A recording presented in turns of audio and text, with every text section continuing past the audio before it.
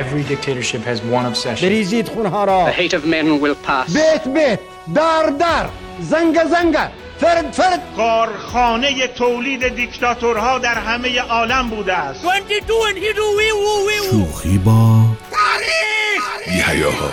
سلام، من جلال سعیدی هستم و شما هم اگه اینجا هستید و دارید به اپیزود 9 از پادکست شوخی با تاریخ گوش میدید، دارید کاری رو انجام میدید که بزرگان همگی دست جمعی متفق القول سفارش کردن که باعث بهتر شدن پوست آدم و جلوگیری از چشم خوردگی میشه. دمتونم گرم.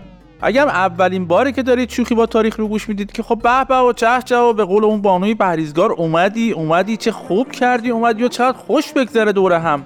تو شوخی با تاریخ ما مراسم دیکتاتور پرت‌کنی داریم دوستان، یعنی داریم تو هر قسمت سر میزنیم به دیکتاتورها و دیکتاتوری هایی که از زمانهای دور و نزدیک به عنوان یکی از میراث‌های حیات بشری موندن رو دستمون و الان تنها کاری که ما اینجا میتونیم باشون بکنیم اینه که دور هم پهنشون کنیم رو میز و ببینیم که این موجودات عجیب و غریب و معمولاً ترسناک چطوری تونستن با استفاده از ابزارهایی مثل کیش شخصیت بساط دیکتاتوری خودشون رو روی زندگی مردمشون بنا کنن.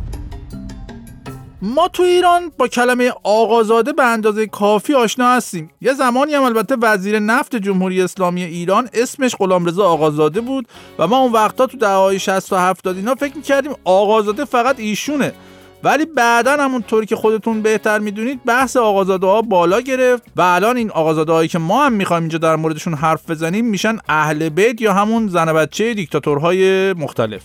در این رابطه اگه بخوام با ذکر مثال و شرح و محاسبه حرف بزنم باید به تئودور و آنگوم و اوبیانگ مانگو که البته تو خونه تدی هم صداش میزنن اشاره کنم.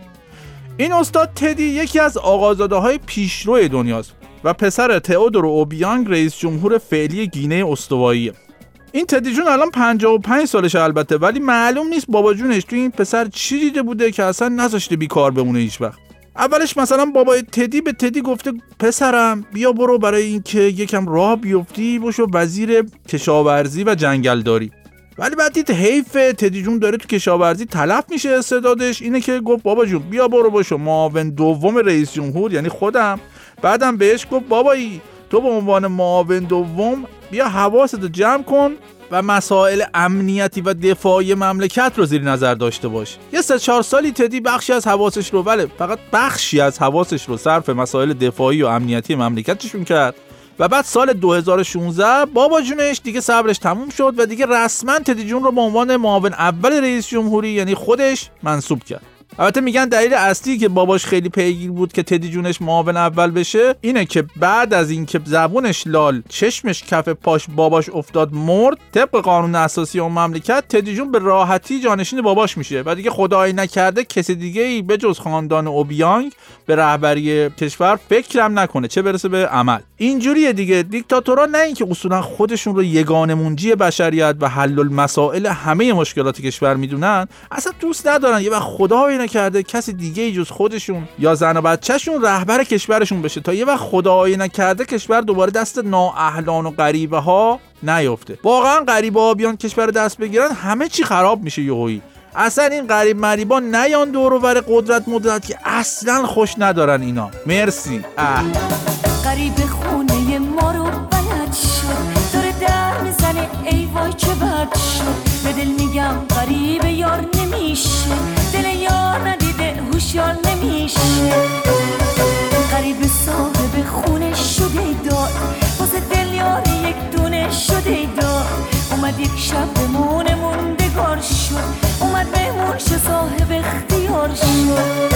در مورد این تدی جون یا همون تئودور و آنگوم و اوبیانگ مانگو اصلا بیاید یکم معاون اول باباش شدن و اینا رو قبول کنیم و اصلا خیلی گیر بهش ندیم، فعلا کاری باش نداریم. کاش اصلا مشکل همین بود.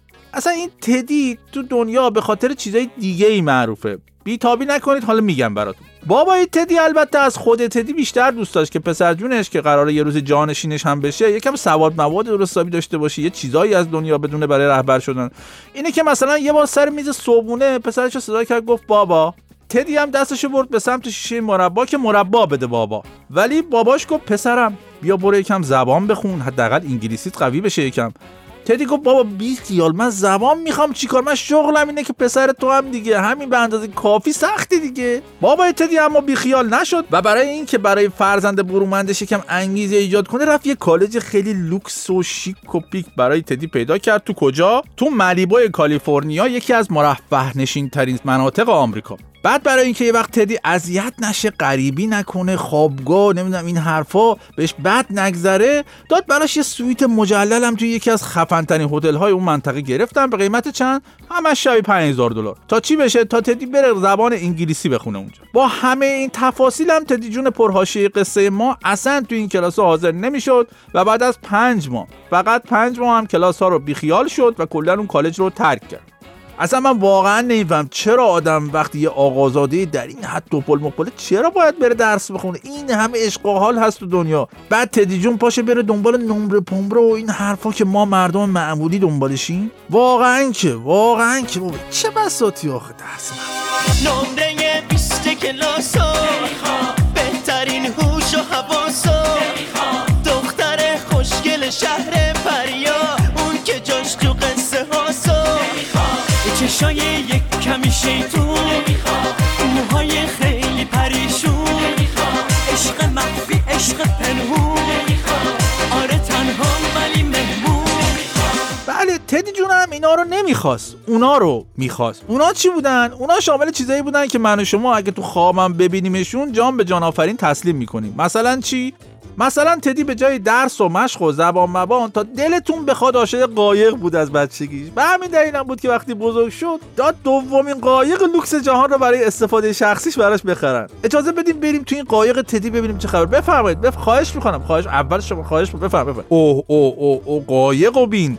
این قایق $387 میلیون همش قیمتش. و توش یه سالن سینما، چند تا رستوران و حتی استخر داره.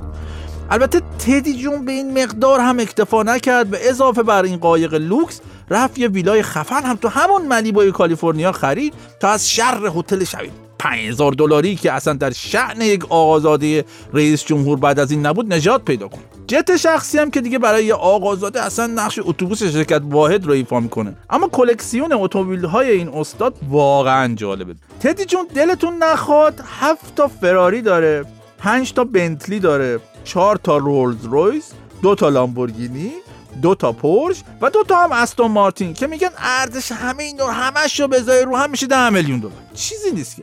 حالا چرا اینقدر ماشین؟ چون میگن تدی جون خیلی مقید بوده که رنگ کت شلوارش با رنگ ماشینش ست باشه. بنابراین به نظرم حق داره دیگه. شما هم اگه دوست داشتید رنگ شلوارتون با ماشینتون ست باشه، خب مجبور میشدین زحمت خریدن این همه ماشین رو به جون بخرین دیگه.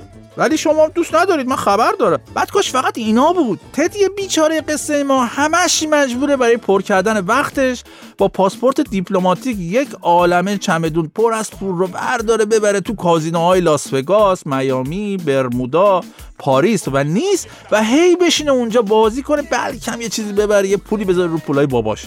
واقعا اینا کار سختیه دوستان. اینجوری بهش نگاه نکنید، اونجوری نگاه کنید، فکر کنم بهتره.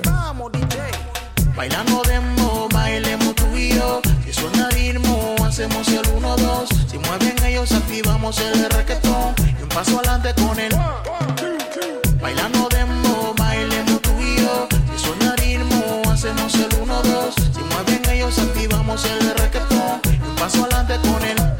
خب اجازه بدین در حالی که تدی جون آقازاده اینقدر در حال عشق و حال توی کشور باباشه، ببینیم وضع مردم کشور گینه استوایی در چه حالیه. گینه استوایی توی غرب قاره آفریقا قرار گرفته و اتفاقا به خاطر منابع نفت بسیار غنی که داره کشور ثروتمندی به حساب میاد، بسیار هم ثروتمنده.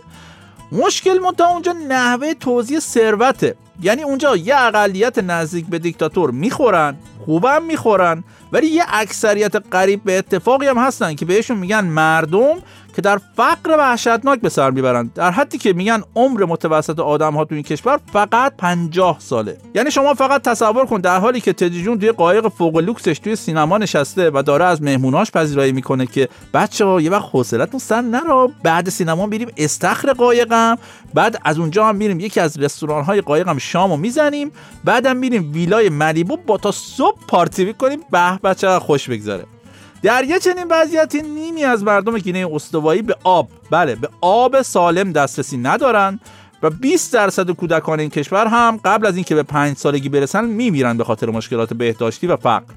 یکی از ویژگی‌های عجیب و غریب این کشور کوچیک آفریقایی که از 1979 توسط بابای این تدی آقازاده رهبری میشه، رکوردهای سرسام‌آوریه که در زمینه قاچاق انسان توش وجود داره و زنان و کودکان اونجا به وفور قربانی این مسئله هستن.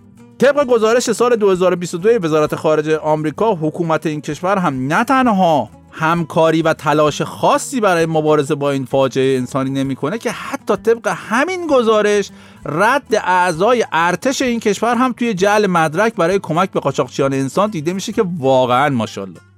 به قول اون جوکه شما اصلا مارادونا رو ول کن تو تیم حریف، اصغر رو بچسب. اصغرم که نه، ارتش رو، تدی رو، بابای تدی رو. اصلا من دیگه طاقتشو ندارم، خیلی فشار روم زیاد شد یهو. من دارم به قهقرا میرم، فقط بذارین برم. من آدم فروش دست تو رو شده برام، قصه ها تو بلد شدم. من آدم خوبی بودم، به خاطر تو بد شدم. آدم فروش عاشق سر به راه تو کشیدی دنبال خودت، هرچی که بوده بین ما بردار برو مال خودت. واقعا مال خودت، ما نخواستیم این تدی جون و باباشو. اما خب طبیعتا همه میدونیم که همه جای دنیا وقتی باباهای دیکتاتور و رانتای توپل مپلشون هستن، آقازاده هم هستن دیگه. مثلا تو همون اندونزی که تو اپیزود 8 مفصل بهش پرداختیم و گفتیم حاج آقا سوهارتو اونجا چطوری طی دوران حکومتش کلاً کشور رو بلعید، اونجا همسر استاد سوهارتو هم یه لقب جالب داشت. به ایشون میگفتن خانم 10%. چرا؟ چون این بانی پرحاشیه یه عادت خیلی بد داشت. نه دیگه، حالا چرا فکراتون جای غیر قابل پخش میره؟ ایشون عادتش این بود که واسطه میشد شرکت ها با دولت شوهرش قرارداد ببندن. خب تا اینجا که عادت بدی نداشتیم. شاید فکر کنید این بانی پریزگاه دنبال کار خیر بوده، ولی نه. مشکل از اینجا شروع میشد که اون شرکت ها باید 10% از مبلغ قراردادشون با دولت آقای سوهارتو رو بریزن به حساب خانم سوهارتو. چه با کار خانوادگی همه با هم. به هر حال هر کی عادت بدی داره دیگه، ایشون هم اینجوری بوده. منم مثلا عادتم اینه که جورابامو گوله میکنم، پرت میکنم به سمت سبد لباس شرکا و قدرت خدا هیچ وقتم گوله جوراب وارد سبد نمیشه که هیچ. یه وقتایی کمونه میکنه، میخوره به سگم. حالا بیاد 2 ساعت از دل ایشون در بیار این اشتباه انسانی رو.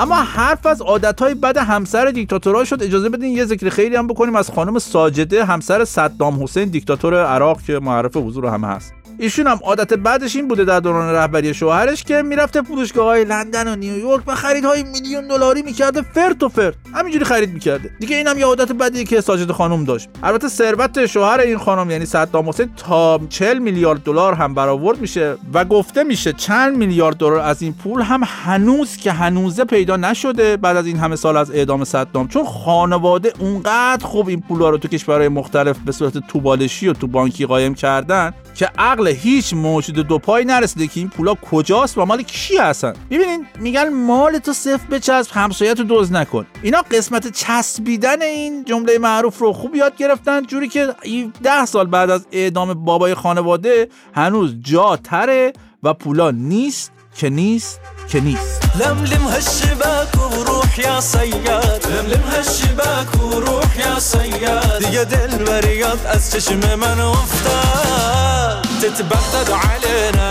نكون وسما، تتبغدد علينا تتبغدد علينا نكون وسما، تتبغدد علينا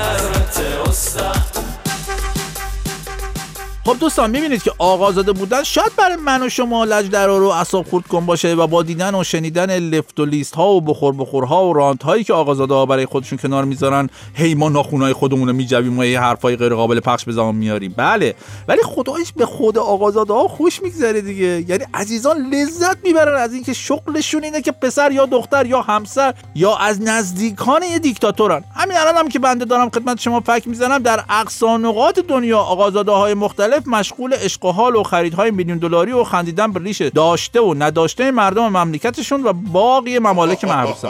بله درست حدس زدید، همه اینا رو گفتم تا هم ازتون تشکر کنم که شوخی با تاریخ رو گوش میدید و همین که بازم میخوام خواهش کنم اگه محتوایی که اینجا تولید میشه رو دوست دارید به دوستان و حتی اگه شهر نمیشه دشمنان خودتون هم معرفی کنید. اصلا اینجوری دوره هم خیلی بهتره، اصلا لطفش به جماعتش این کارو. منم طبق معمول و تا اونجایی که خبر دارم جلال سعیدی بودم و هستم و خواهم بود و با اتکا به همکاری فنی دوست خوش‌ذوقم شهرام ابراهیمی هر هفته دوشنبه‌ها با یه شوخی با تاریخ جدید میایم به خونه‌هاتون. اینم اجباریه، هیچ راه فراری ازش نیست، ما میایم. در ضمن دوستان زیادی با تیتراژ آغازین شوخی با تاریخ حال کرده بودن که باعث خوشحالیه و باید بگم این تیتراژ باحال هم کار شهرام عزیزه که همینجا بازم ازش تشکر میکنم. اگه نظری، سوالی، انتقادی و به خصوص تعریف تمجیدی چیزی درباره شوخی با تاریخ داریدم حتما توی پادگیرهای مثل کست باکس که جای نظر دادن و کامنت گذاشتن دارم بنویسید برام، یا توی صفحات مختلف رادیو فردا توی فضای مجازی یا اصلا صفحه شخصی خود من توی اینستاگرام بنویسیدشون. برای پیدا کردن صفحه منم فقط همین کافیه اسم خودم به فارسی اون بالا بذارین، باید پیدا بشه. بس که من یونیک و تکم تعریف از خود نباشه. دمتون گرم و سرتون خوش و حالتون خوب و بازم مثل همیشه ازتون میخوام اولا که نرید، چه کاریه، ولی حالا اگه اصرارم دارید برید خب، ولی از کنار برید، مبادا اون قسمت‌های تلخ و سیاه و چرک و چول تاریخ بهتون بسامه.